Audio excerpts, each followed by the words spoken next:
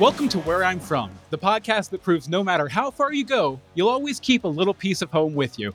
I'm Bill Meeks. This week, Iyaz Akhtar joins me to talk about where he's from, Queens, New York. Was Iyaz's upbringing more Kevin James or The Nanny? We're going to find out. You might know Iyaz from his previous gigs reporting on tech news for places like the Twit Network. I'm going to give you a pro tip from me when it comes to setting up a blog. When you get a domain... Or CNET. CNET, Senior Associate Editor. Hey, good morning. By the way, Iyaz, nice to see you. Iyaz Akhtar, nice to see you. These days, you can find him as a frequent panelist on Tom Merritt's daily tech news show. CES 2023, 18-inch laptops, and Iyaz Akhtar helps us understand why Microsoft says it doesn't know when Call of Duty launched. This is the Daily Tech News for Tuesday, January... Or hacking his house on his YouTube series, This Old Nerd. Welcome to This Old Nerd. I am This Old Nerd, Iyaz Akhtar, and this show is all about having the most tech-forward home and life. But today, I'm talking to Iyaz about where he's from, Queens, New York, and the surrounding area. I am pumped to finally be talking to somebody about the Big Apple, and we might just fit in a couple tech things too. You never know, we're both pretty techy. All right, let's go talk to Iyaz, huh?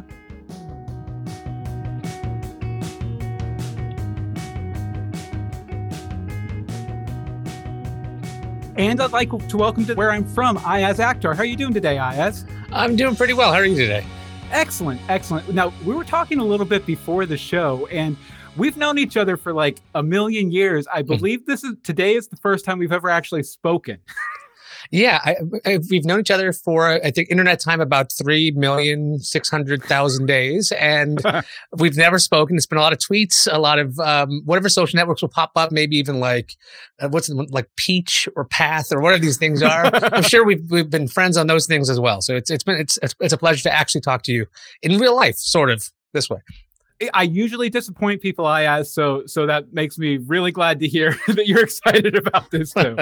So far, anyway, I still have time. I do want to say, though, that I have sat in your chair because when I went to Indonesia with previous Where I'm From guest, Brian Brushwood, we stopped at the Twit Brick House in Petaluma, California, and I sat in your chair and I sent you a picture saying, this is my spot now.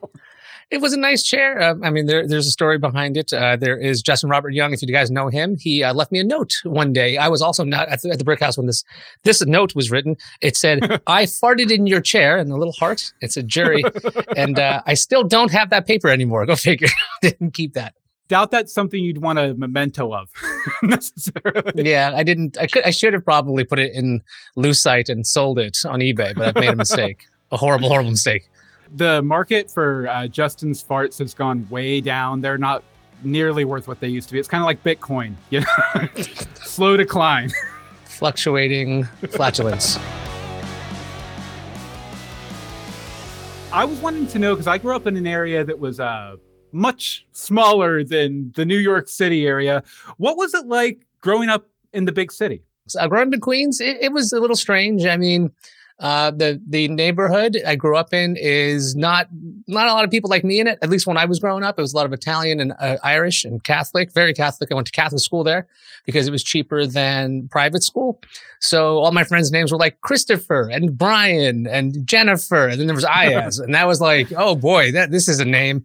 And it's like, is it Iyaz? And it's like, no, it's Iyaz. It's like, is it Iyaz? It's Iyaz. And the thing is, if my kindergarten teacher, she pronounced my name as Iyaz, and I said, yeah, that's fine. And that was why I stuck with it. Like my parents called me a slightly different version of it. I'm like, well, I don't care. But that's what stuck. So that was at least parochial school in Queens for the first 8 years. And then I went to Briarwood for another 4, which is also in Queens. So the correct pronunciation is not Iyaz. It is now. Iyaz? Oh, it's Iyaz. Yeah. I mean, it's Iyaz. I've completely my folks used to call me Iyaz, and that's another name though. It's an Ayaz. I'm like, if that's what you're calling me, why didn't you write it Ayaz? That also would have been easier for teachers and everything. They're like, I don't know exactly why. I even asked my mom recently. I'm like, why did you guys name me Iyaz, by the way? And they're like, my mom says, your dad just liked the name. I'm like, well, that's it. I don't have, it's not like there was like maybe like a fellow student he used to work with, or like maybe another doctor he used to work with or something. It's like, nope, he just liked the name. I still don't have a full origin as to why I'm called Iyaz other than that. Considering that, your career has kind of veered into the tech space for the past number of years, did you ever consider back when the iPod was first coming out, like spelling it with like the lowercase I and then Yaz? Yes, I used to do that at the CNET chat room. Back in the days, I used to be in the CNET chat room all the time. I would be working and plugging along, and then I would be in the chat room at the same time. And I would put in comments every now and then, and I hear Tom Merritt go like, Iyaz in the chat room says blah, blah, blah. And I'm like, dang it, that doesn't work. So I tried exactly what you said. I did the lowercase I, cap Y, A, Z. And from then on in, they called me Iyaz. And I'm like, hey, that worked. That's great. And that's why even to this day on my LinkedIn, like it literally has a lowercase I and look for fonts that have, serifs on it. So that way it doesn't look like Iyaz, which is a whole other thing. Was that did anyone ever give you that nickname growing up? Man, you're a liar. You're a Iyaz. Not yet. Not yet. I think my ethics are quite good on that. So I've not been called Iyaz, although that's my couple name with my wife now. So like Liz and Iyaz is Iyaz. There actually is a story behind that. She got me a giant mug and it was inscripted. And so she she wanted my name on it. The Thundercats logo is really cool. But the thing is, the guy thought the I was an L. And so we have this giant mug that says Iyaz, and Liz like, this is our couple's name. And I'm like, okay, great. So now Iyaz is a thing and Iyaz is still a thing. And so we have both. And I have both mugs. As a parent myself, I've been struggling because we live in Los Angeles now, and I've been struggling with how soon I should cut the apron strings with my kids, right? So I was wondering, when you were growing up in New York City area, what was that process like for you about, your parents sort of like slowly untying the apron strings? Oh boy, I don't know if they ever stopped. I mean, I think they're still attached. So my folks are from Pakistan, and so I was first generation American. There's 4 kids. I'm the third one. There's an older boy, the oldest boy, the daughter, me, and the youngest. So I'm the kind of default middle kid because I'm the second boy and I'm the second youngest. So I'm like, well, I'm really unique. That's what I am. Growing up, basically, because my folks were outnumbered, my dad was working like crazy as a doctor. My mom was stay at home. So she would basically rule the roost with, at times there'd be a stick, literally a stick or threats. And so those really worked well. So we behaved quite well. As much as we could. And we also were partnered up at a certain point where my mom basically deputized the older 2 siblings and like, okay, you're responsible for the youngest and you're responsible for the other one, and let's go. So now anytime anything went wrong, I'd have to take it up with my sister or my older brother, depending on who was partnered with. And so that's good. That's it. Delegation. I grew up in a really big family too. I think like 7 kids in the house that we grew up in. Wow. And that was basically once you hit about 11 or 12, you were responsible for everyone under you. Yeah. So like they had deputies watching me and I had to like plead my case to them, and then it could be escalated essentially. Like I didn't realize what was going on as a child. I'm realizing it now. It's like, yeah, that's right. I had to ask somebody, and then they had to ask somebody else, and then maybe they get back to me about this. So like my folks, they were very strict and they were very, be a lawyer or a doctor. It's because that's what you have to do. So I have a couple of law degrees, even though I didn't practice, because it's like, here, mom, I got him. We're good. And so I retired officially and I don't have to do that. Yeah. Unless I change my mind. So, the apron strings, like it was, you got to be home at a certain time. I didn't get to hang out at parties when I was a kid. There was a lot of because there was 4 kids, that was enough. My mom did not want to deal with like other kids at the house. We had like 1 party or 2 parties I remember. So it was pretty, I wouldn't say isolated. It was insulated. I'll go with that because my family was 6 people. So that's a lot of, if you obviously you understand. And there's a lot of activity in the house. You don't really feel alone. And my dad was always talking about liability. That was his thing. It's like, listen, you don't want to bring these kids in the house because something breaks, and I don't want to deal with that. And I'm like, what are you talking about? Like, I'm like 8. I don't know about liability and insurance and stuff. But he's explaining it to me when I was 8. So I'm like, all right, fine. I guess we can't have kids over, but I can hang out with them in the meantime after school. That's a lot of pressure to put on an 8-year-old. We don't want our insurance premiums to go up, sort of thing. It was honest. It's real. That's really happened. That's something I struggle with a lot with my kids because I don't feel like my parents necessarily prepared me very well for how the real world works. So I want to give them, a good foundation and all that stuff, especially financially. But at the same token, they're like, we're not going to listen to you anyway, Dad. Like there's always that pushback that, you've been on this planet for decades longer than I have, but you probably don't know what you're talking about. Yeah, I think the thing is you got to be strategic on when you let them fail. I've got now, he's 12 and a half now. So he's going to be 13 in June, which is terrifying to think about. We have a saying in this house, in our home, that it's a hit the bridge moment. And that refers to when my son, he's about 4 or 5. And I said, hey, man, you've gotten taller. Be careful when you're running around the playground because that drawbridge there is low and you're taller now. So you're going to hit that thing, okay? He says, okay, Dad. I said, hey, man, you heard what I said, right? He says, yes. And so a couple minutes later, I see him running around. I'm seeing he's going right after that bridge. He's going to go right into it. And I'm waiting and I'm like, okay, I have to let him do it. So he bonks his head on the bridge and he sits on his butt. He's just like kind of sitting there like this for a second, looks up, he's fine, and then starts running around again. But then on in, like anytime we run into an issue, I'm like, hey, listen, this is a hit the bridge moment. Okay. I can let you fail or you can listen to me. Your choice. And so it still has meaning to this day. Maybe part of the reason kids push back so much is because they feel sort of powerless in the situation, or like they're being told what to do. If you kind of give them that choice, it kind of eases a little bit, and then you maybe try and lead them to the right choice. Yeah, I had to ask my son when he was little. I was like, hey, what's it like just getting picked up randomly and moved? He's like, it's normal. And I go, well, it's not really for, adults. You don't really see me get picked up and moved to from one side to the next. He goes, I guess it's a little strange. You're sitting somewhere, one place, and then you're elsewhere. I'm like, okay. All right. I always wanted to know what that was like. So yeah, they're trying to figure out so much stuff. The pushback is almost natural. And the other thing is like, if they have any semblance of intelligence, that's when they push back, I think, the most. Because they can try to figure out if you're technically saying the thing you're asking them. Like, am I asking specifically about this one thing? Because I can't. Yeah. Or am I actually the spirit behind what I said? These arguments, those are fun. Those are super fun. It's always tough for me personally because I grew up punk rock, right? So I have like this, screw authority sort of attitude. And that's something that I don't necessarily want to discourage in my kids because it served me well. By the same token, I'm the authority in this situation. So I'm kind of like, not completely serving my own interest here. Yeah, that's a tough one, trying to make sure your kid or kids have their own critical thinking while trying to be the authority figure. Like I've even told my son, like, hey, listen, you're going to have to fight against everybody at some point, including me. So if you think I'm wrong, like, okay, well, you better be thinking about it and be reasonable about it at least. So I've even encouraged him to do that, which is to my own detriment, but I think it's for the greater good. That's how I keep it. It's the greater good because in the current situations, it's like, oh man, why didn't I just tell him to listen to me? If I just did that, it's like, no, question me. So you try and be someone who guides your children, but at the same token, you have to make sure that they don't kill themselves or whatever. That is an actual literal concern. That's very annoying. That's an actual thing you have to worry about, but it's true.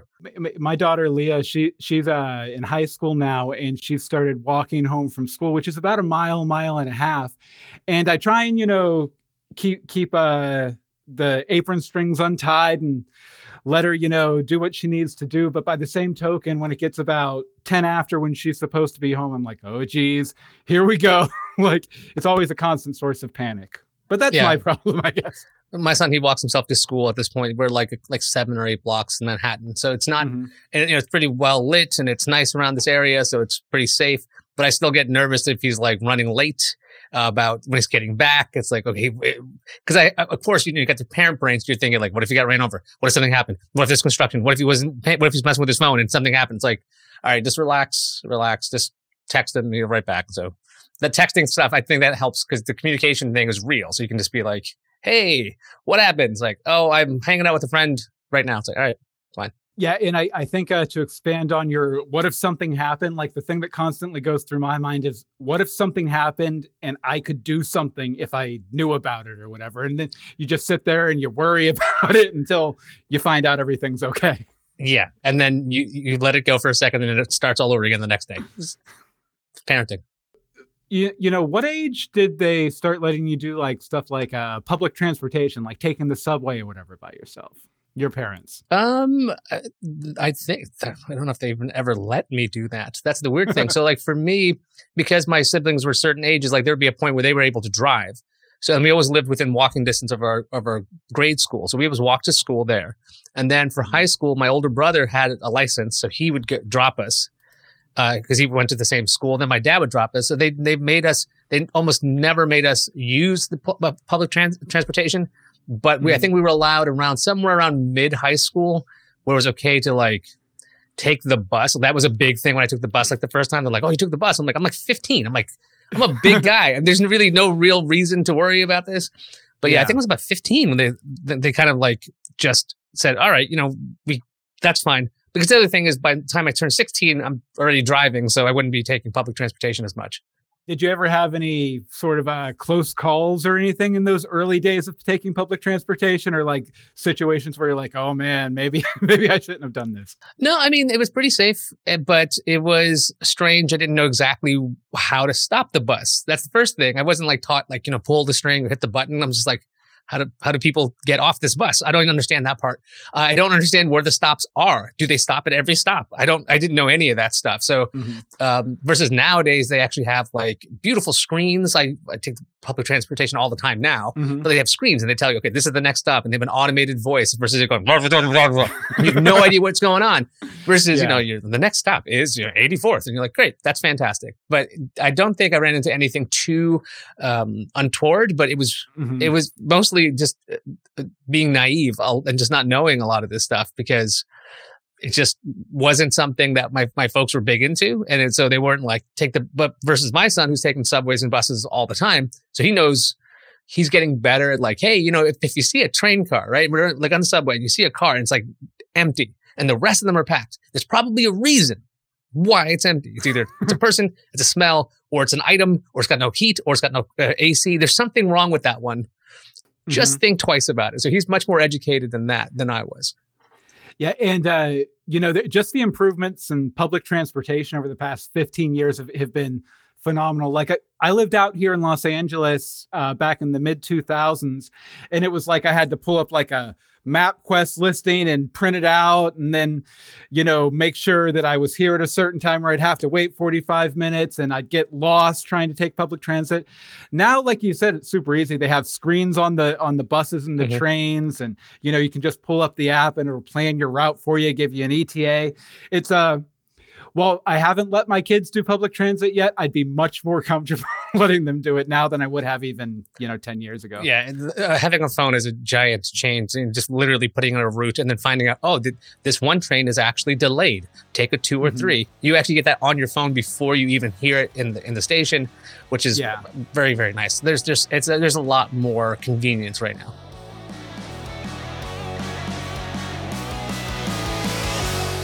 Where I'm From is brought to you by Stream Studio. That's STREANN Studio, the web app that puts you in charge of the live show. Stream Studio allows you to take your streaming game to the next level by allowing you to stream to multiple platforms at once. If you want to go to Twitch, if you want to go to YouTube, you can stream to all of those platforms at once, get feedback from your audience, and most importantly, it puts you in control of the show. Now, Stream Studio has several packages that work for just about any type of broadcaster.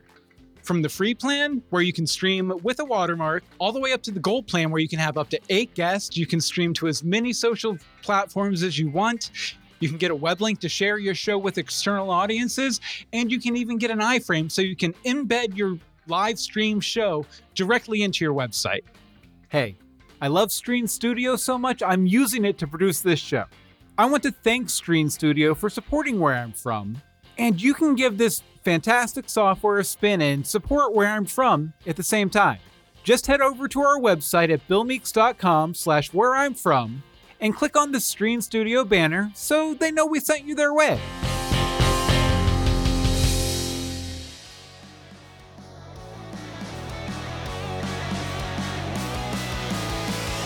And we want to thank Stream Studio for sponsoring Where I'm From. Go check it out. Great service. Back in your old neighborhood, where was your favorite place to eat? And is it still around? Okay, that would actually be in Howard Beach. It was a place called Waterview Diner. The last time I was out in Howard Beach was several years ago, and it was still there. And it was a diner. We thought it was fancy, but my anytime something good would happen at school, or like something good happened for my dad or mom, we'd go out to Waterview Diner and have London broiled steaks. My mom always get the fisherman's platter. And I was like, why did she get the fish when we all get the steak? I don't understand this. And and the water view itself is like terrible. Like only like 2 or 3 of the booths can see the water. Like the rest of it's just like the parking lot. they had this amazing bread. This is my memory, but so I haven't had this food in probably 20 years. I should go back just to see if I don't think it's going to taste as good as I remember. There's no possible way it does, but the bread was fantastic and like the food was really good. We'd go there, and we'd just 6 of us. So then we'd always have the big booth. My dad would talk to the guy behind the counter. They're like, "Oh, Akhtar, blah, blah, blah." And I'm like, "Why does he call you Akhtar? Do you know your first name?" He goes, "It's just easier this way." I said, "Okay." So we'd go there, and so that was kind of fun. I don't know. I mean, it's the one that I have the best memories of because it was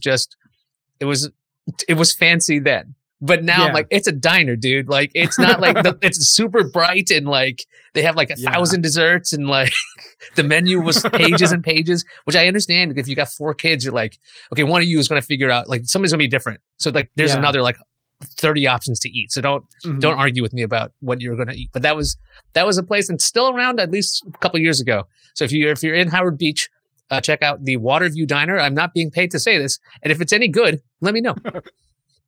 No, but diner food is always fun. It's like, it feels like they have like 12 ingredients and every diner has like a 16-page menu. Mm-hmm. What was your favorite dish to get there? I would get the London broil steak because we didn't really eat a lot of steaks or anything. And my mom, when she would cook beef, she would boil it. And I was like, why would you do that? But she did. And it was awful. So to get a good piece of steak, you'd have to go to the Waterview Diner. So I would order that a lot. The steak fries were fantastic. I remember I think I had French dressing for the first time there. I remember that being like, oh my God, this is amazing. This is so like rich and like, but my favorite thing was the London broil steak and steak fries with it. And every now and then my mom would make me try some of the jumbo shrimp from her fisherman's platter because she's like, do you like this now? Because I would always be told to try something over and over again until maybe it'll click, maybe it won't, which I like shrimp now, but I didn't then. So the steak definitely was my favorite. Just out of curiosity, since this is the first place that popped into your mind, were there any like significant moments in your life that happened at that diner? Oh, no. Other than me, with my experiments. Now if my son did this, I'd be like, stop it, just stop it. But when I was younger, I'd say around like 10 to 12, somewhere around there, I would basically take anything that was left in like random containers and just like put it all in like a somewhat empty like milkshake glass. And I just wanted to see the colors mix and stuff. I wanted to see what it would turn into. Yeah. And so I would get in trouble at first about this. And they're like, what are you doing? You're making a mess and like, they got to clean this up and whatever. And I'm like, it's all in the glass. Okay. So I'm not making a mess. They're going to clean that anyway. I'm like, this is an experiment. So it became, the phrase would be like, oh, Iyaz is doing his experiments right now. Cause I'm like, that was allowed because it was an experiment. If you call it science, I mean, I should have been right. Like that Adam Savage line, like if I just wrote down the results, it would be science, but I didn't do that. But that would be my dumb thing I would do there a lot, because I was a jerk kid. Well, if it makes you feel any better, my first job was as a busser at Bob Evans, and it wouldn't have made that much of a difference to me good to know. If there was a bunch of junk in the glass, because it was just like big trash can, and then you just dump everything, throw it in the dish tank. A cup full of junk wouldn't have been any worse than a plate full of junk. Or a cup full of junk sounds like an excellent album title, by the way, in case you're looking for one. Cup full of junk. My next album that comes out, Iyaz's Diner Experience. Cup Full of Junk will be the first one. It just rolls off the tongue.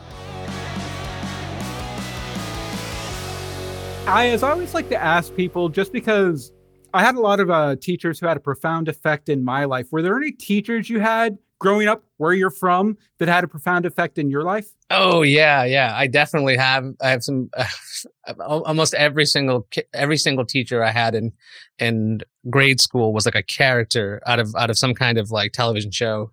The more I think about it, obviously it could be amplified by my child memory, but like Miss Conti was my kindergarten teacher, and she was fantastic and sweet and nice as like any like heroine character in any rom-com you've ever seen. So she was amazing. Then I get to first grade and it's actual Catholic school. Ooh. So now Miss Rohan, she did not like children. Why is she teaching first graders? I don't know, but she was a little bit meaner compared to the super nice one. Then my second grade teacher, she was all right. She got married. I remember she got married in the middle of the year. We're like, we had to call her something different. We're like, oh, that was weird. So I learned that people change their names. I did not know that. Was that significant in my life? It was, because I literally didn't know this was a thing. Third grade, Mrs. Mangieri drove the biggest white Caprice Classic you've ever seen. She looked super mean and turned out to be very nice. Sister Claire, my fourth grade teacher, so it was a Catholic school. Sister Claire already had my older brother and older sister as her students. I would get so much crap from Sister Claire. Why aren't you like your older brother? Why aren't you like, because he was a suck up, right? And he would like clean stuff and like do stuff. I'd get reamed out for like, why aren't you helping me? It's like, you didn't ask me. I don't know what you're talking about. Like I literally had no idea what's going on. Profound effect by Sister Claire. I think this could have, I think it's actually child endangerment now. But like anytime a bee or an insect, a flying insect would get into the classroom, she'd say, students, heads down. So we all put our heads down. And then you would hear this noise for the next like 30 seconds. She's spraying Raid everywhere. Okay. And you feel it come on you and you're like, oh, this is gross. This is dangerous, right? You think, well, you don't know. So that was, Sister Claire definitely had a mark. She made a mark on me because I still remember this to this day. That was fourth grade. I had a religion teacher in high school because I went to high school in Queens as well. And he broke my mind because normally, it's Catholic school. So it's dogmatic and you're supposed to, I got an opinion question wrong on a religion question, by the way. I remember that in 8th grade. But in high school, this guy was saying, hey, listen, why don't we just challenge this? Who is the beloved disciple? Could it be Mary Magdalene? He's actually asking a lot of questions versus teaching the dogmatic version of it. So that was very interesting to me to see after, I think about 10, 11 years of Catholic school of it just being, this is the way, this is the way, this is the way. And I'm not Catholic, by the way, as my name would probably indicate. This teacher, Mr. Gambino, he would just tell us, hey, look, so here's the thing. What if Jesus is so great, I hope I'm not offending anybody with this. It's like, and he's on the cross, why doesn't he like just pop off the cross, yell, I'll be back in 3 days, and like do a couple spins and go back on? Because he could do that. And I'm like, that's kind of a ridiculous idea. But like, you think about it, you're like, this is an interesting way to challenge your dogmatic thinking, which that became something that I really enjoyed because none of the other teachers would ever bother to have us question these things. Yeah. That was really eye-opening because, to me, it was basically, it's not my religion. It's basically like a history class of a fiction book. It's like, great. We're doing Lord of the Rings today. Great. But I don't care. But to make you think about it, I was like, okay, this is great. I liked that approach just because it was different. I got another teacher I just remembered right now, Brother James Marr. He was my math teacher. Oh man, did he do a number on me? Every day, and this is freshman year of high school. Every day, like we'd have homework. We'd have to go to the board though, and we'd be assigned one of the homework questions to write on the board. So we have our answers. We got to put them up on the board. We got to show it. And if they were right, they'd be explained to the class. And if you weren't, you'd have to explain that to the class. Yeah. Which was always very frightening. And I almost failed the first quarter of the first year because I was not checking my work. I was being really, really lazy. And he had me go to the board a lot. And I had so much unfinished work and we had to talk about stuff back and forth. But he showed me that you can do the work up to a point where you don't understand it. And that's fine. We can figure out a way to solve everything together. We're not just testing you on your ability to finish a question. We're testing your ability to see if you can do the actual steps, step by step. Where did you get stuck? Where did you miss something? Because math's a series of steps anyway. So you don't have to worry so much about like, oh, I'm never going to get it. It just broke down things a lot easier. And then I did much better in the class because I did not want to get embarrassed in that class anymore. But yeah, Brother James Marr was pretty awesome. Well, those problem-solving abilities, I think, probably has a lot of parallel between where you eventually went to, which is, technology. I'm assuming you got into tech while you were living there, but what kind of gear did you use and what really made you dig in? That would be my dad's fault entirely. He was a gadget nut. He would go into these stores on a place called Liberty Avenue, and it would always be like these mom and pop shops. This is before the days of all these Best Buys and big box stores. So like you basically would be going This is obviously pre-internet, so you can't really like you can't compare prices. Yeah. So we'd go into these electronic shops and he would buy like something called the Watchman, which was a portable television, which was like the Walkman from Sony. And these things were like amazing. So he'd be like buying these like weird little gadgets and then he'd kind of get bored of them. So I'd start messing with them. Like he had a Radio Shack Rolodex thing that was an actual like it was a PDA before PDAs were a thing. So he had a couple of those things.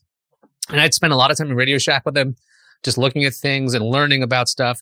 The weird thing is my brother was always into computers. So my folks got him a computer. He had an Apple IIe, which was something I tried to play with from like, I didn't understand it at the time because I was so young. I'm like, it's got a green screen. That's great. Wonderful. Yeah. But I think I picked up one of those at a thrift store in like 1997 or something. And I couldn't find any software for it. The internet wasn't what it was now or anything. So I think I eventually ended up tossing it. I'm like, oh man, if I had just saved that thing. Oh yeah. There's definitely a lot of tech I wish I had not lost over the course of years. But we had a Tandy computer because we went to Radio Shack and Tandy was the house brand. It was called the Tandy Sensation. This is actually how it really sparks everything in my tech world because I really love gadgets and stuff and I love playing with this stuff. But this is where I actually got really into computers of all things. So Tandy Sensation had a CD-ROM and it had a speaker in it. It's like, oh wow, this is amazing. And I'm playing with it and I crashed a program. Now, the Tandy Sensation had a front end that covered up Windows. And I didn't know this at the time because I didn't know Windows. I didn't know any of this stuff. So like it had like a bunch, it's kind of like several different sections. You remember like what the old AOL looks like? And it's like, here's multimedia and here's like print shop and here's this. So it like had these own like community or whatever. Yeah. It had its own like little brick interface. And I'm like, okay, that's great. And it would open things up in full screen.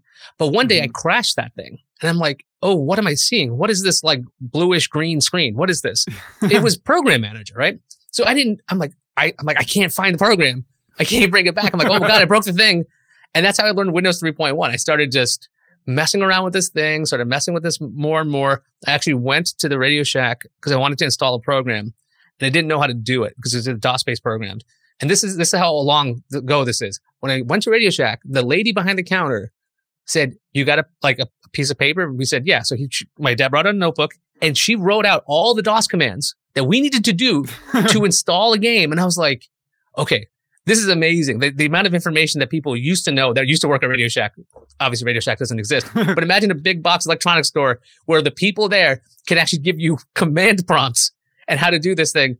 And it's not just some teenager who doesn't know what he's talking about and got the job because he wanted to get cheap video games. No, definitely not. This lady knew computers inside and out. I learned DOS. I got DOS for Dummies. I bought that book. I bought Windows for Dummies because I didn't know anything. So I learned so much and I got really into it. And then Windows 95 popped up. Oh my gosh, I would read PC Mag, PC World.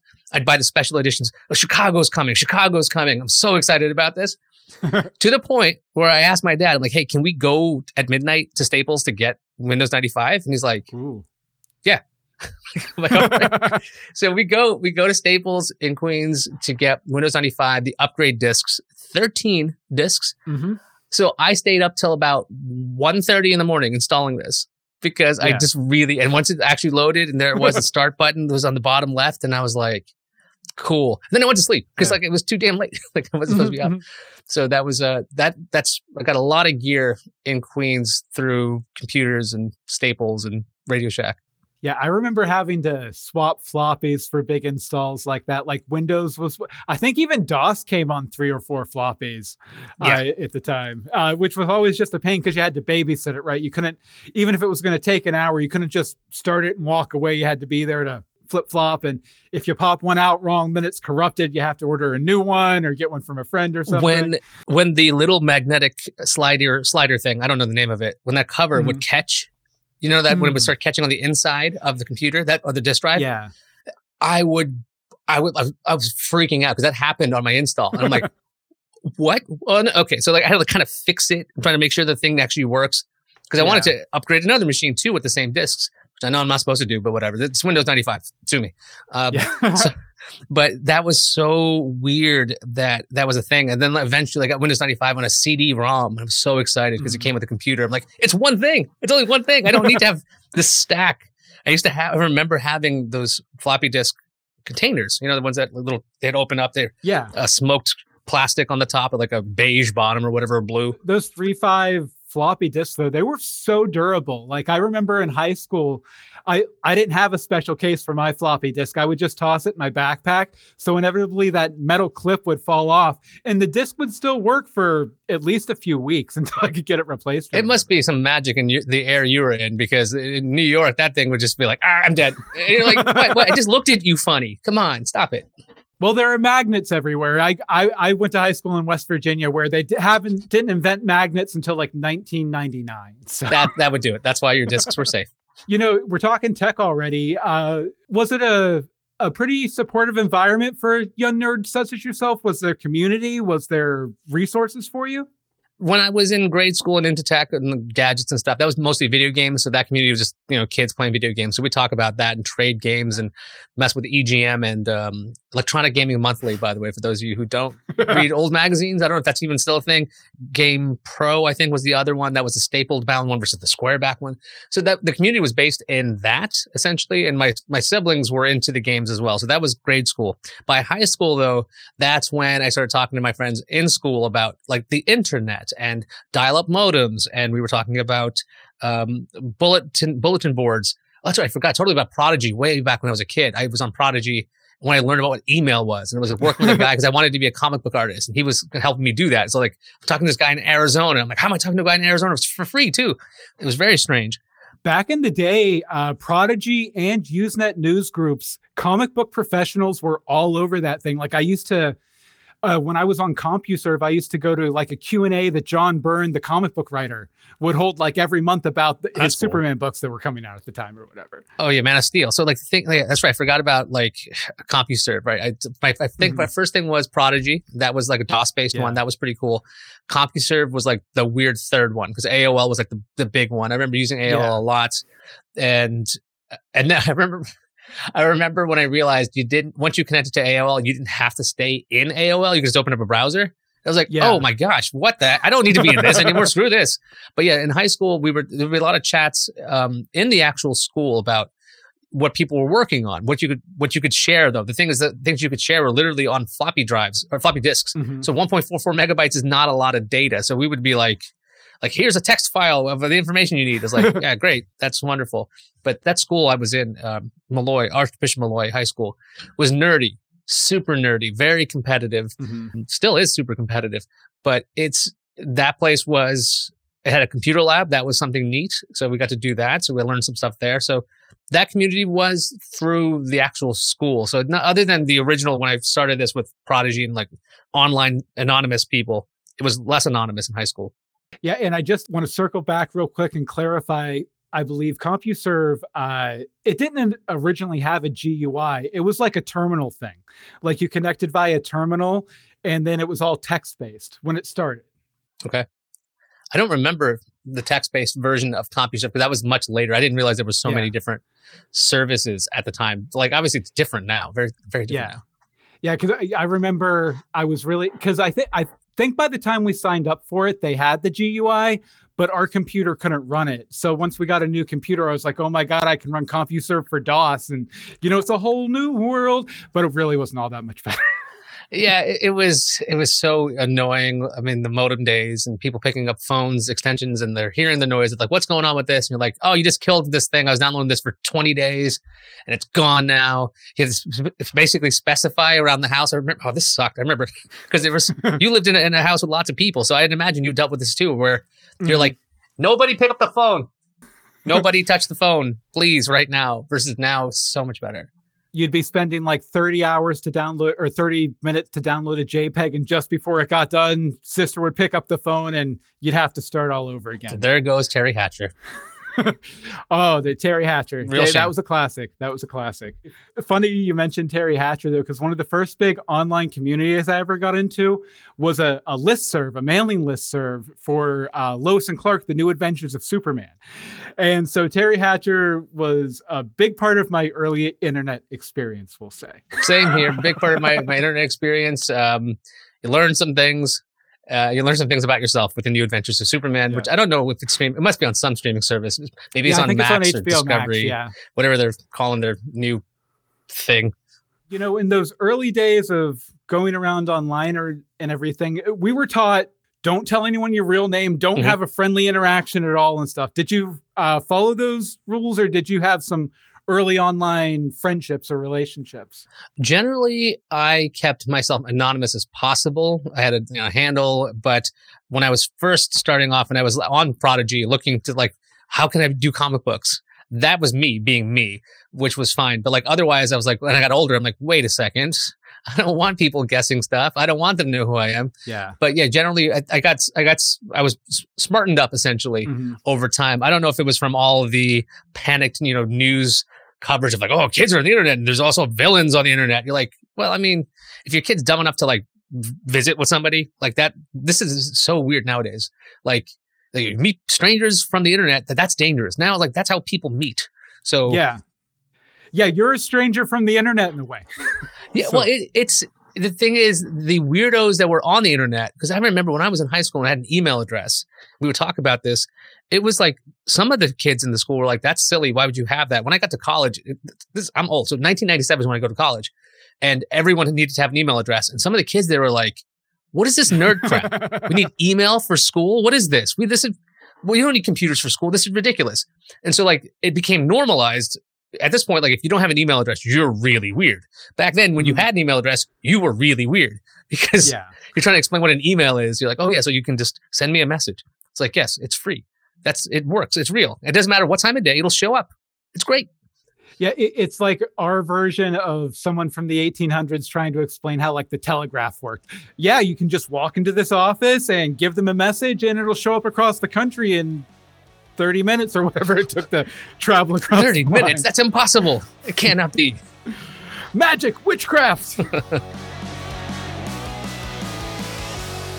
You did mention when you sent me some information for me to prepare for today that you grew up near JFK Airport. I did. What are the minor inconveniences you experienced growing up next to an airport? Oh my gosh. So apart from the fact that my home was under a flight path, which meant every now and then was this big whoosh from an airline or aircraft above, was very annoying. After a while, you kind of tune that out. It's not, eventually it's weird. You get used to it. But I found it highly annoying because back when HD TV came out, when you can actually get HD over antenna, I hooked up our old antenna in the house. I'm like, hey dad, like we can get HD TV. He goes, how? I'm like, well, we have an antenna. We can do this, right? He goes, okay. So we hook it up. But the thing is, we were watching 24 on Fox. I liked that show. But every time a plane would fly overhead, the picture would break up. You get the pixelation and it would freeze.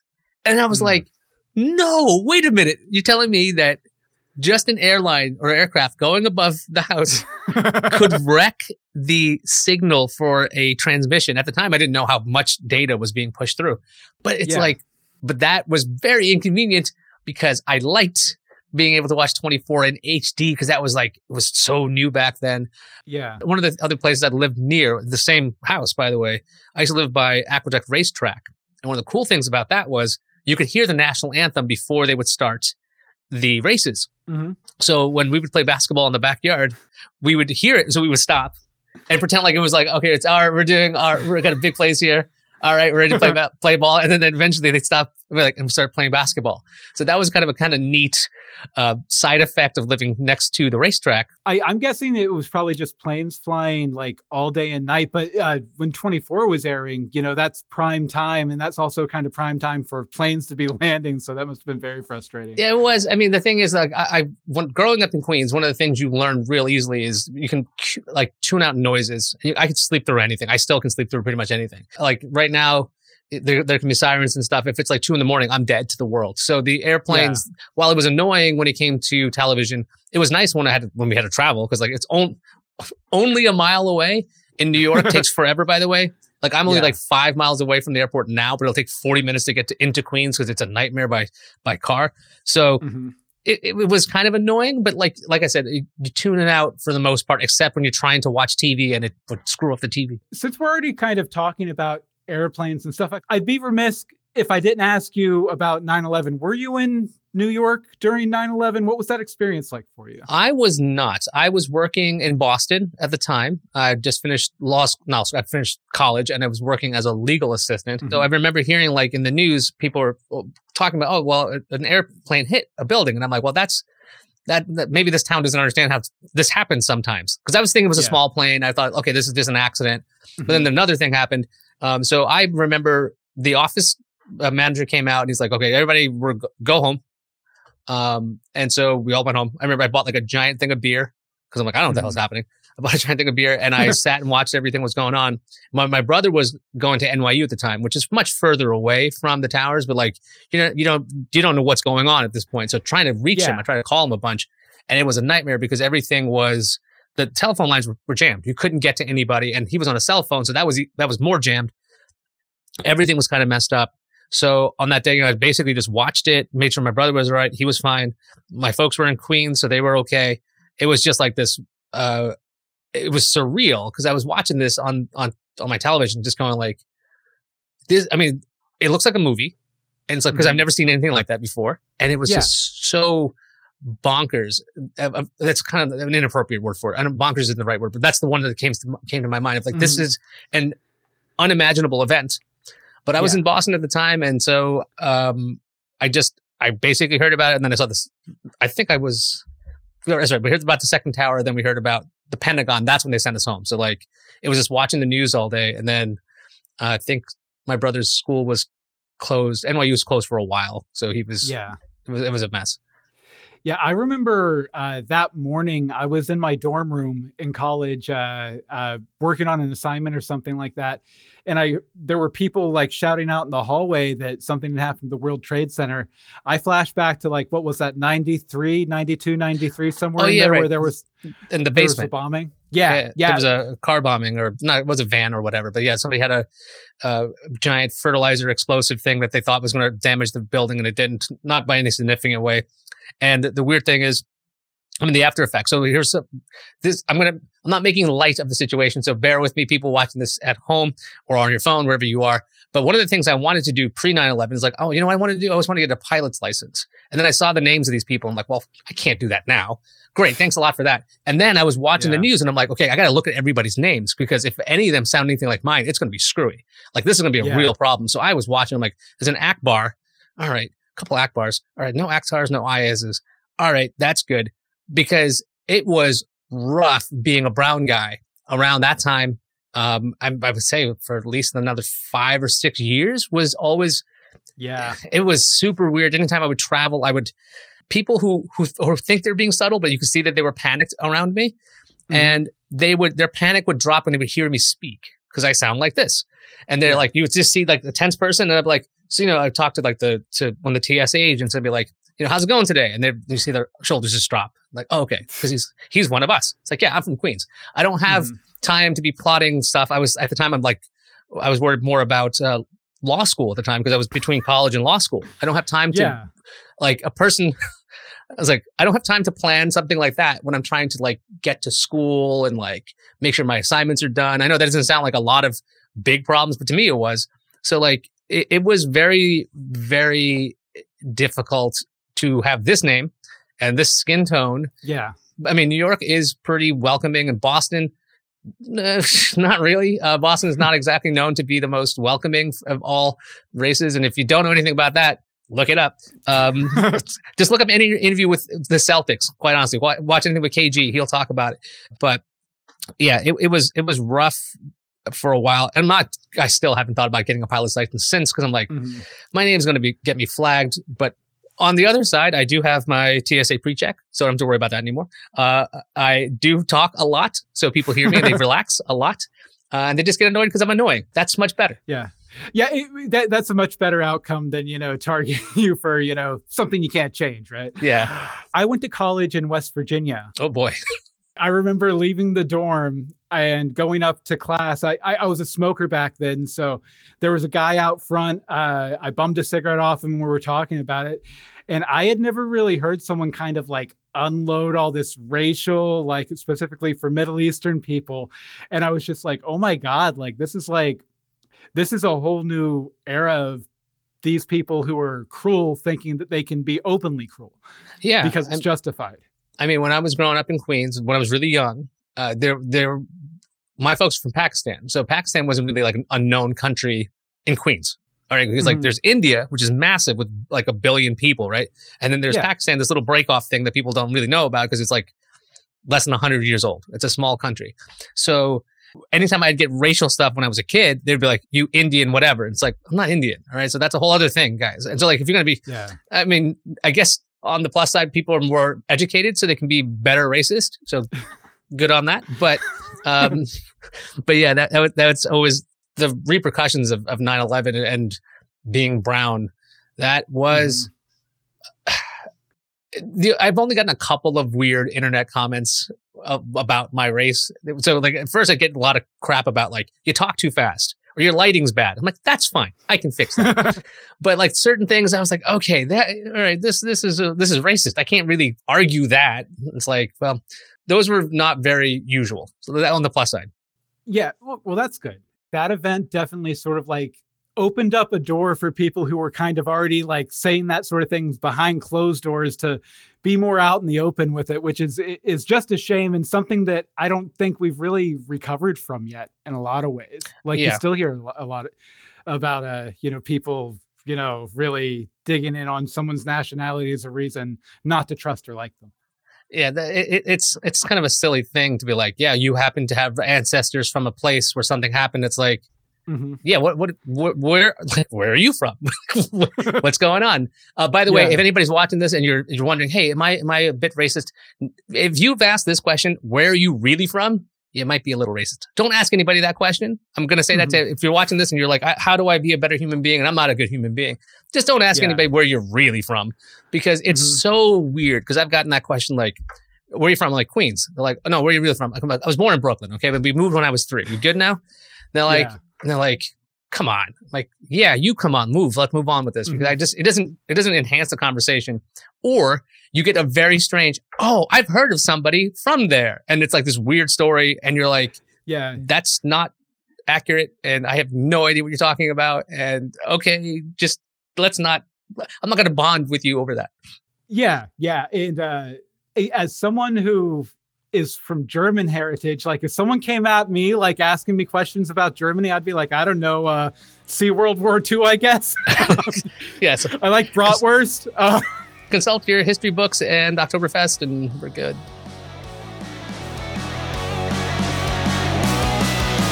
All right, Iyaz. Well, we're coming up to our first game here. This game's called Hometown Hot Takes. Now, what I'm going to do, I'm going to give you 2 things that are somewhat based around your hometown, this or that questions, and you're going to have to tell me, pick one, and give me a justification as to why. Make sense? Yes. Okay, cool. So first up, The Nanny versus King of Queens. King of Queens, because I found Fran Drescher's voice so annoying. And King of Queens, I've watched the entire run of it.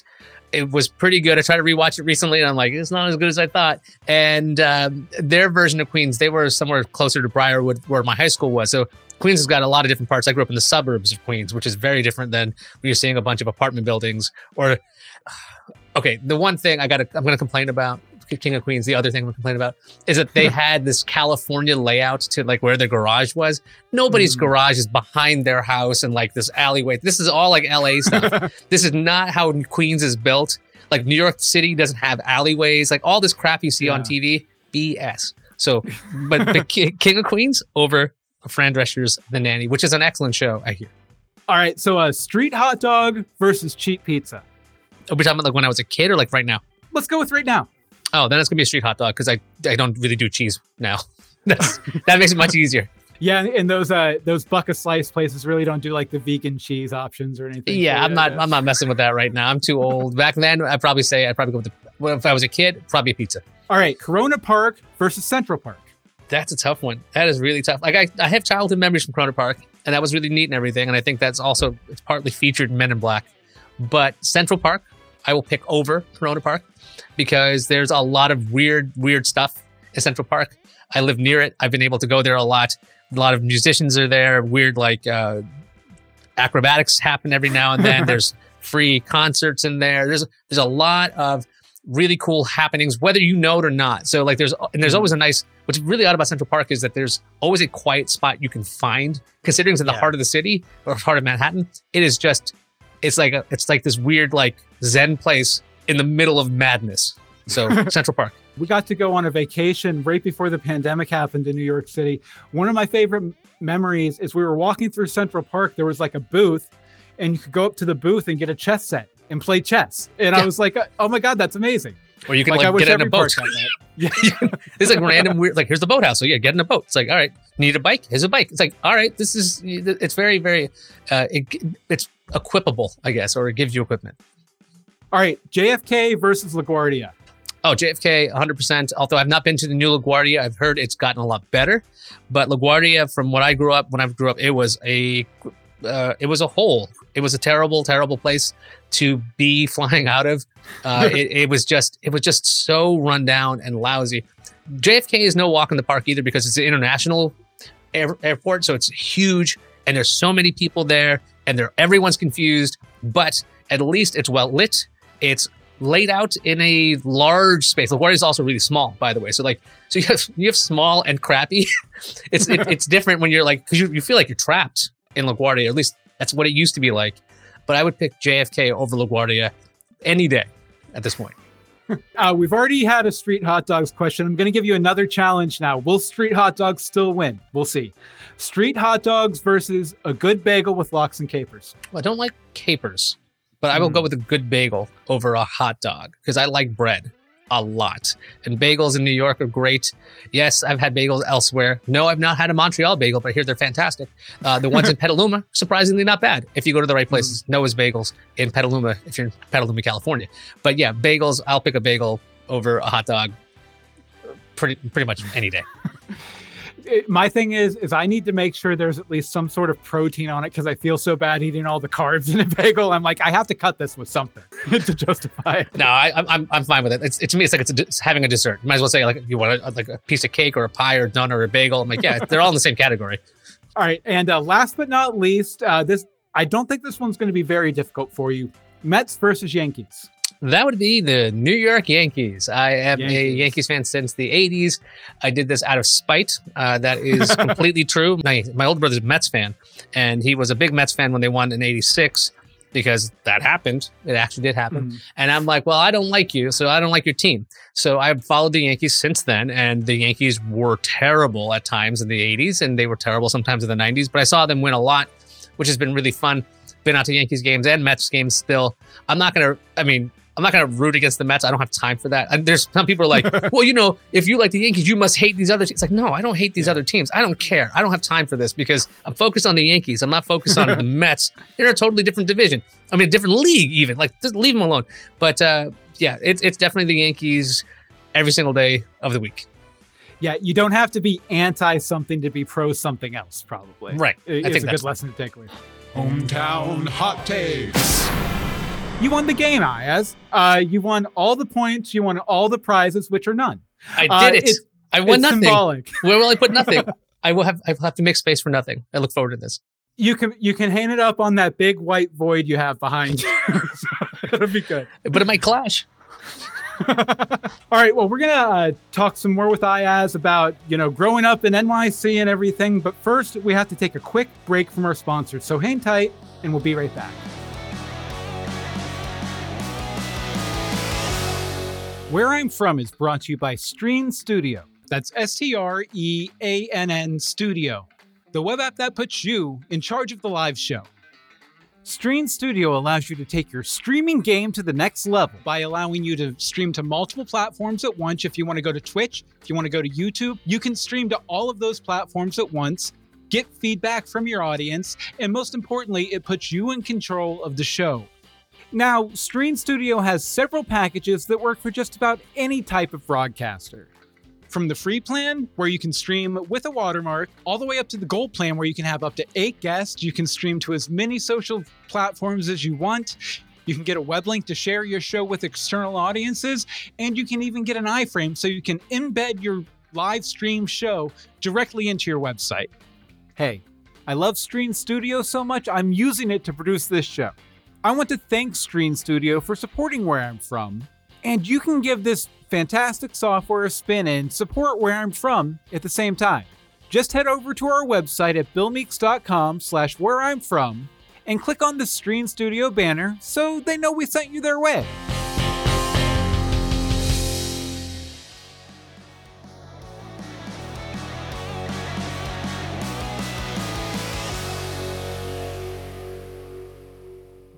It's a pretty neat looking service. And we're back. We want to thank Screen Studio for sponsoring Where I'm From. Now, Iyaz, what took you out of the Big Apple? What took you out of Queens? College. I went to school in Boston, and the thing is, I remember checking out schools, and I thought Boston was nice because it was greener. Because I grew up in Queens, and it's very, very brown and gray, and it's got a lot more concrete. And one of the things is my older siblings, they went to school closer to my folks. And as I think I might be the most rebellious of the four kids, I wanted to get away from my parents and kind of have my own thing, kind of like essentially like a television spinoff. All right, like they moved Frasier to Seattle, they moved Iyaz to Boston. Okay, that's what happens. So I went to Boston for school at Boston University, and it was nice. And there was a bit of a culture clash because there was stuff I didn't know. Like I had no idea the subway stopped. And this sounds silly, but it's true because somebody would tell me the last train is at 2:00, and I was like, "What do you mean the last train? There's no last train." They go, "I'm like, what happens?" They go, "The train service stops." I'm like, that's weird. Why would that happen? I don't understand that. And so that happened, and that school, Boston University, is pretty good. I liked it there. The thing about that town, and I called it a town, and they always hated it when I called it a town because it's not a town, but that place. It's got so many colleges. It's got so many young people there. So I remember seeing The Waterboy when it was out in theaters, and we were all like, basically, we were this demographic for the movie because everyone laughed at the exact same time, at the exact same loudness, for the exact same amount of like the duration, and then it stopped over and over and over again. So that's what got me out of New York for several years. While you were there, did you get much of a chance to absorb the local culture in Boston? Like, what were some of your favorite Bostonian things that you got into while you were there? The Celtics would be actually one of the things I got into there because the Celtics were terrible at the time, and the school they'd have tickets for sale for like $2. And so like $2 is nothing. So it's $2, and we'd buy a bunch of tickets and we'd go up to it wasn't TD Garden then, whatever it was called then, a Fleet Center. That's what it was called. And you were back up against the wall. You're literally all the way up and back, but it's basketball. It's a small arena, so you can see stuff great. So I got into the Celtics there. I got really into college hockey because Boston University is a hockey school, and I didn't play there. BU used to have a really small venue for their hockey games that had a really low roof, and so it would the sound would just bounce right back down, and we would just be chanting at every opponent all the time, and you could hear it. It would just be deafening. But they several years after I left, they moved into a much larger arena. It's called the Gannis Arena. They've run shows there now. Like I know AEW wrestling was there every now and then, but that place just doesn't have the same acoustics. It was kind of a bummer because the noise that would happen with BU hockey was great. So I got into hockey that way a lot because I still enjoy watching hockey. Yeah. What's weird is like I started looking up some of the people I went to school with, and I think one of the heads or the president of like the Rangers, it went to BU and he was a player there. I'm like, oh, that was weird. So like I got into I'm like, what am I doing with my life? This man's already won a bunch of Stanley Cups and he's running the Rangers. And I'm like, okay, that's good for this guy. See, this is exactly why I don't follow anyone I went to high school with on Facebook because I'm going to be constantly comparing. I saw the name and I'm like, that can't be right. And I started the Wikipedia hunt and I'm like, wow, this is amazing. So hockey and the Celtics, because when I watched basketball in the 90s, I watched Jordan. I liked watching the Bulls because Jordan was playing. I watched him on the Wizards too. It wasn't the best thing to watch, but I watched it. But I didn't have a real local team. And like I said, my brother, he likes local teams. So he liked the Knicks. And I'm like, I didn't want to watch the Knicks because they were playing against the Bulls a lot. So I wasn't a fan of that. Yeah. While I was in Boston, got really into the Celtics. So it's still weird. So I'm an odd Yankees and Celtics fan, which confuses a lot of people because they're like, you're a Red Sox fan, right? I'm like, absolutely not. I am not. I'm not an anti-fan either. I don't go and like, I didn't, back in the day when I was in school, like I was very into baseball, watching baseball a lot. But like you could hear Fenway Park from one of my friend's dorms. So like we'd be hanging out and you would hear, there was a game, I think it was like 13-1. It was Pedro versus Clemens, and Clemens got rocked. and you would hear it. So the thing is, we were watching it on TV, but you would hear it first from Fenway. And then you'd see it like, oh God, it's now 12-1. Oh God, it's 13-1. At least I was that way. Yeah. For me, it was. For my friends who are all from New England, they're like, yeah, this is great. I'm like, yeah, it's not so great. But I also didn't talk smack back then because I didn't want anyone talking smack to me. And I was right, by the way, because the Yankees have that historic collapse against the Boston Red Sox, blowing a 3-0 or 3-1 lead. I can't remember, but still horrible. But yeah, so I got into, I guess, more sports there. What else is in the culture there? I mean, the thing is, since everyone in the schools from somewhere else, and there's so many different universities there was a lot of just international flavors. So like, you would just try out anything. Like, I remember having a chicken foot. It was cooked and everything. It wasn't like I just, grabbed the chicken. We tried a lot more experimental foods there. So I'm like, what is the Boston culture exactly? That's a good place to go to college, though, because that's kind of what college is for, right? Is sort of like, experimenting with who you want to be as an adult. Oh yeah, a lot of experiments there, and since there's a lot of kids, there's a lot of stupid ideas that get carried through. Well, one more Boston question, just because I don't know if you know this about me. Most people who know me pretty well know this about me. My favorite band in the whole wide world is Bare Naked Ladies, who have a very special connection to Boston. So I was wondering if you ever had any sort of run-ins with BNL or Bare Naked Ladies, especially like that month 1 week came out. I remember there being footage of like tens of thousands of people like attending a concert downtown in Boston. No, I wasn't into that then, because I remember in college I got really into the Beatles and more into metal, and Bare Naked Ladies didn't fit that aesthetic. So I didn't really pay attention to that stuff. But I do remember now you bring us certain things back. I'm like, that's right. I used to go to a lot of music clubs because there'd be always these like up and coming bands and they'd be cheap. So I went to these things a lot. So I tried to get into that a bit, but I couldn't really find a lot of friends to go with me on these. So I'm like, I don't want to keep going alone because I look like a weirdo. There was that, and file sharing. I got way more into technology in college. I forgot about that because we had Ethernet everywhere, and the amount of file sharing in a giant dorm that has like thousands of people in it. Oh, there was so much music I got to obtain. Let's go with that. Yeah, I can remember like the first couple of years Napster was out, going to, because our college didn't have Ethernet in the dorm rooms, but a college right down the hill from us did. And I remember going there and being like, man, you can download an entire album in like a minute. That's it. Like, I had to set that up and let it run all night on my AOL account or whatever to get it to go through. And it was a dedicated line and it wasn't phone. And I was like, what is this connector? Like, it's an RJ45. I'm like, oh, okay. All right, I'm learning. All right, what is this? All right, I need to make sure I have a NIC. A network interface card. Okay, got it. Like, I had to learn. Everyone has to learn this stuff. I remember being so excited because also at the new business school that just opened when I got there, they had Ethernet everywhere. Like, if you were like by the potted plants in the hallway, like there's like the pot itself actually had like an Ethernet jack, and you're like, all right, that works. But it was really weird because that was like, it was the beginning of like the internet. I mean, like being used by everybody. So it was an interesting time. Growing up on dial-up, I was so jealous of people in college who had like a full like dedicated line and everything and could download stuff really all their JPEGs in minutes, Download it. You could just look at a web page and you don't bother to save it. You didn't have to worry about seeing it again. You're like, oh yeah, I can call it back up. I bookmarked it. Something I wanted to ask you about, after Boston, you went to Vermont to study lawyering. We've already touched on this a little bit. After, going through the whole program and everything, why did you not pursue that? And why did you circle back around to tech?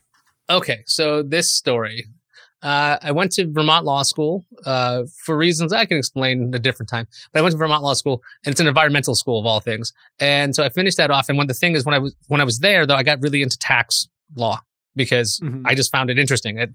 If you're ever looking for the most creative law on the planet, tax law is some of the most creative law in the world, because when people have money involved, they will come up with the craziest arguments to keep it. So I really enjoyed that stuff. So I actually ended up going from Vermont Law School to New York University School of Law to get my master's in tax law, which is nuts. But the thing is, when I got out of school, it was 2008. And 2008 was this massive recession where every every like new lawyer was competing with lots of other like top tier lawyers who were taking a lot less money. Yeah. So the market was completely crap. And at the time, I had already been writing tech blogs. I was ready to write on the Apple blog. I like just writing about tech. I just do that for fun. Mm-hmm. For the bar exam, I was going nuts. I had to study for like 12 hours a day or so. And I mean that literally. The only thing I would do in the course of a day was like I had my papers with me. So if I was at the supermarket, one, I would be outside. It was amazing. It was actually outside my home. But I had these papers on the shopping cart, studying. And I was going mad. Like, I mean, like I felt like I was going crazy. Mm-hmm. So I'm like, well, you know what I'm going to do while I'm studying for the bar? I'm going to start a podcast. That's what I'm going to do. It's 2006. I'm going to start a podcast. I'm like, how hard could it be? And it's funny because I'm friends with some of the people that I was like, I'm watching your show. I think I could do that. So I talked to them. I'm like, let's try it. So I started I was like, what's in the market? So all these tech podcasts. So I did like an entertainment podcast at the same time. So I'm like, that was different than now. Obviously, can you imagine movie reviews online? What was the first podcast you ever listened to out of curiosity? First podcast I listened to was, I think it was just called Revenge of the Screensavers. It was like the original, like before it was called Twit. It was like, that was the original ones. I started listening to that because I used to watch tech TV. When I was in Boston, I'd come back home, I'd watch Pardon the Interruption on ESPN, and then I would switch it to tech TV to watch the Screensavers. And I would just watch that. And so when I heard this guy had a podcast, I'm like, I'll try it out. So I started listening to that. But then I remember Leo saying like, if there are a lot of people out there like, they can't stand that we keep talking so long, blah, blah, blah. He goes, if you really want to listen to a good podcast out there, try out Buzz Out Loud on CNET. There's Tom Merritt, there's Molly Wood, there's Veronica Belmont. They do a tight show every day. And if you want to just listen to them, you can listen to them and us. You can do whatever you want. And that's how I started getting into CNET, which is really weird. So like, that was like the first podcast, and Buzz Out Loud was like the big second one. And Hack 5 was in there. I used to watch them a lot. And I'm friends with these people, so it's weird. So yeah.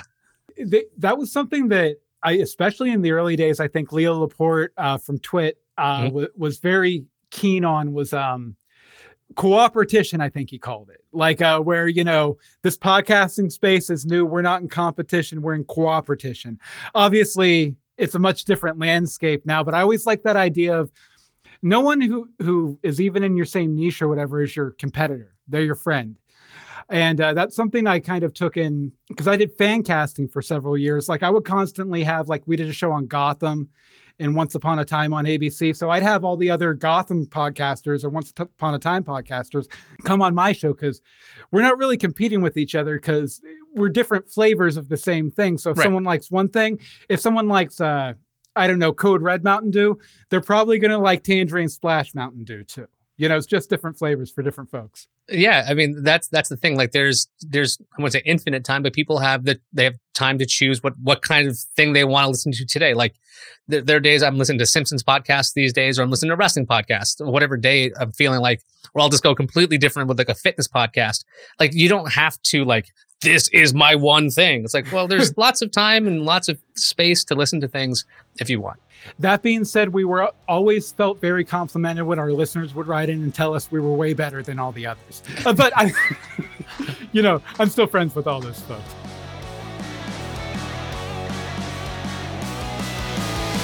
Okay, Iyaz, it's time for another game. This game I really love. It's called Wheel of Anecdotes.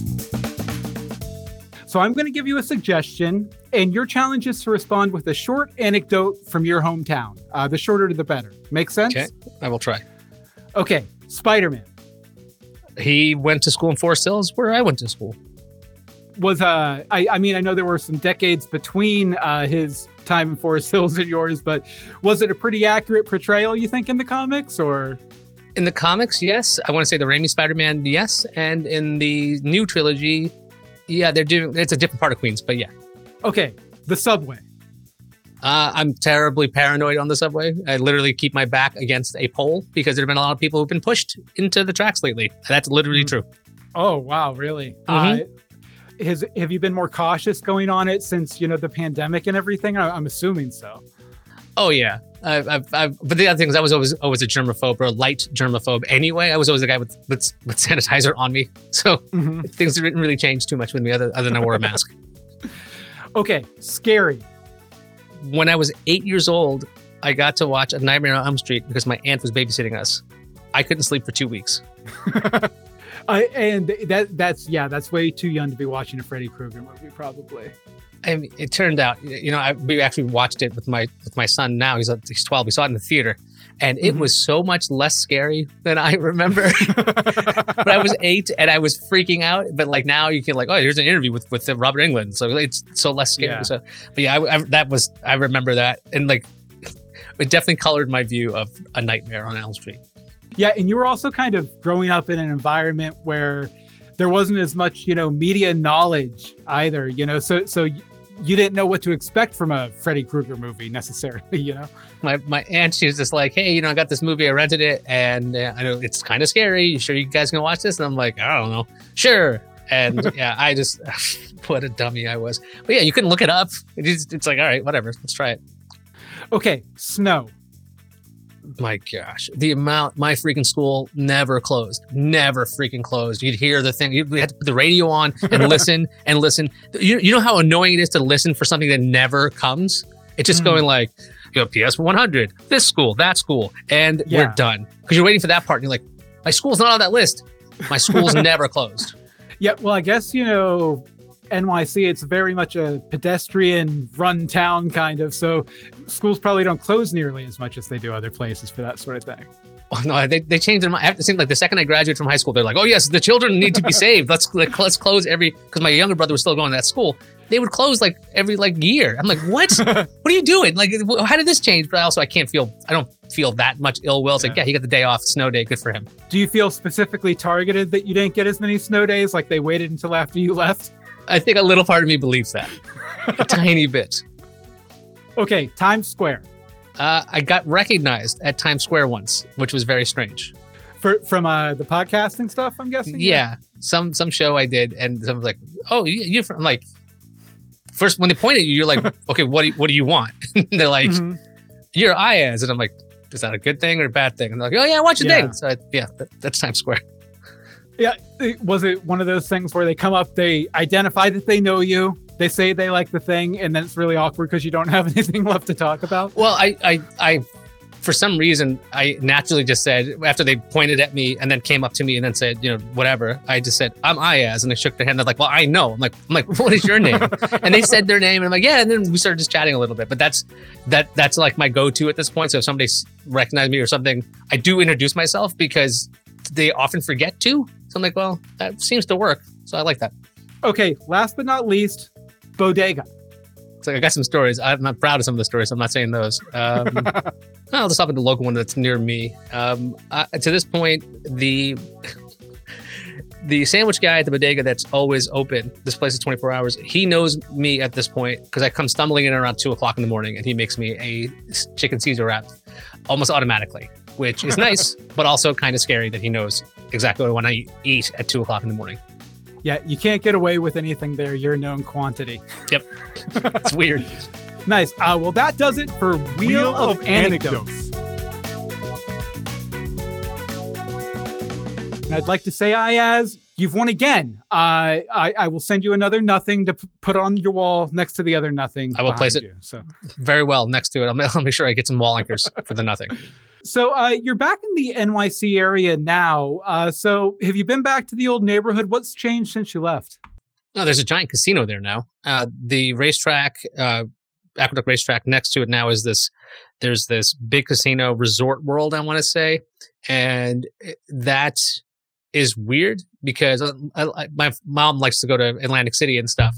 But we went to this place once, Resort World, and it's so strange to see this massive enclosed box in Queens, because usually you think of Queens like the suburbs, you walk around or you get in a car or whatever. Yeah. But to get into this enclosure, essentially this massive enclosure in Queens, especially that part of Queens, is really weird. So there's that. There was where I went to high school, they've finished the air train, which is this monorail thing that attaches one airport to another thing. I don't know what it actually attaches to. I've never used it, but that was in planning when I was in school, and there was protests against it. And they did, one of those NIMBY things, not in my backyard things. So that's changed. The Van Wyck, that hasn't changed. That sucks. I think it's wider now, but the Van Wyck Expressway is is oh my God, it's one of the slowest, worst freaking expressways I've ever been on. It still sucks. So I think I've only been in it in an Uber, and yeah, it was not a fun Uber ride for sure. They changed the exit. My mom's exit was like 1B, and then now they made it 1W. And I'm like trying to explain to the driver it's 1B, and it's like there's no 1B. I'm like, what do you mean there's no 1B? He's like, there's no 1B. I'm like, okay, well, when we go close to it, I'll tell you where we're going.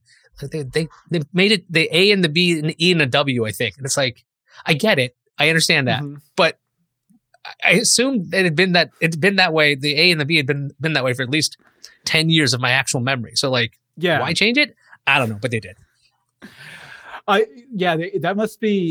That's probably really rough moving back to an area after being away for so long, and just like all the little things that have changed. You're like, oh, I can take a shortcut here, and then that shortcut's not there anymore. It's a convenient food mart or something.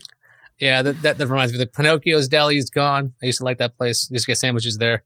That I think is just a different deli. The Flash Q, which was a pool hall that I wasn't supposed to go to, that is also no longer there. But they had Street Fighter 2, and that's why I went there.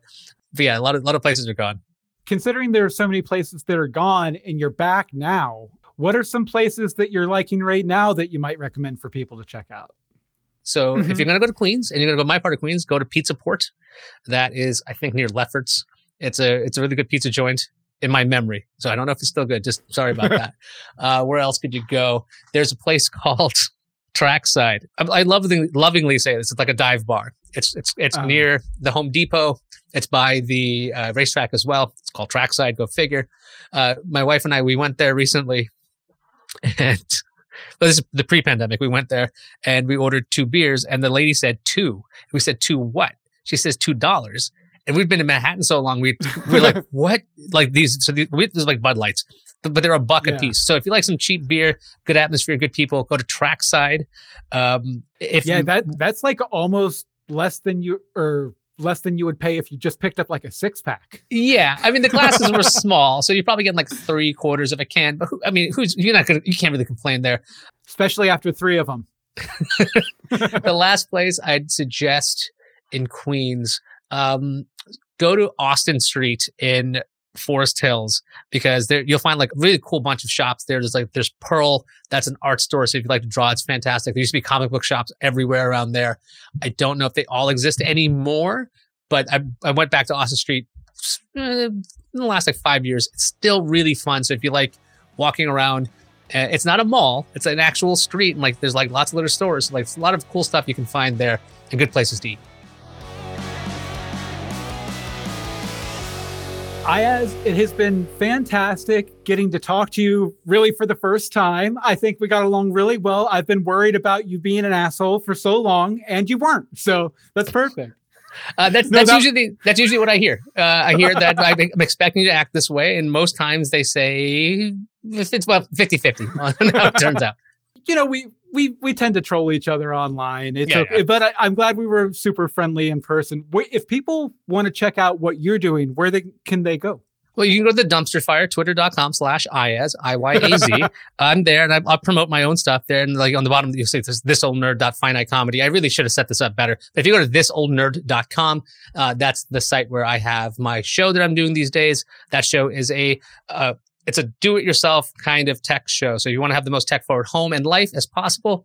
That's the show I do. I fail a lot, so you don't have to. The projects are meant to be short, because the idea behind it is you don't have a lot of time, because you got like kids and you have like podcasts to listen to, or like things to watch, or like, responsibilities like, mowing lawns or whatever else you want to do. The tech projects we put together on the show are usually fun improvements. We always make sure that we check if everybody in the house is happy with it, because if you're adding technology in your home, you better make sure everyone in the house is happy with it. Otherwise, it ain't worth doing.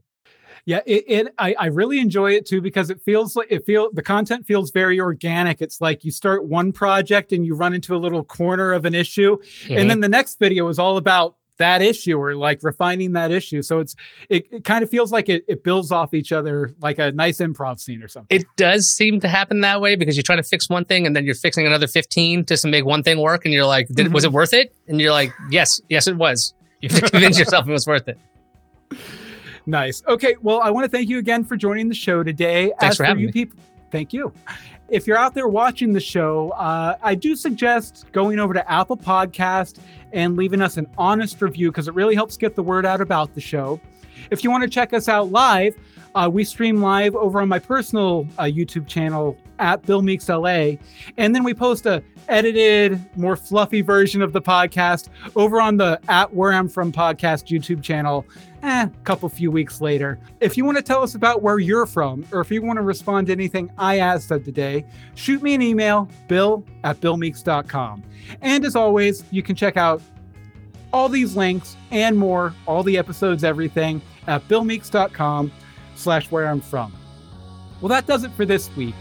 Join us next time.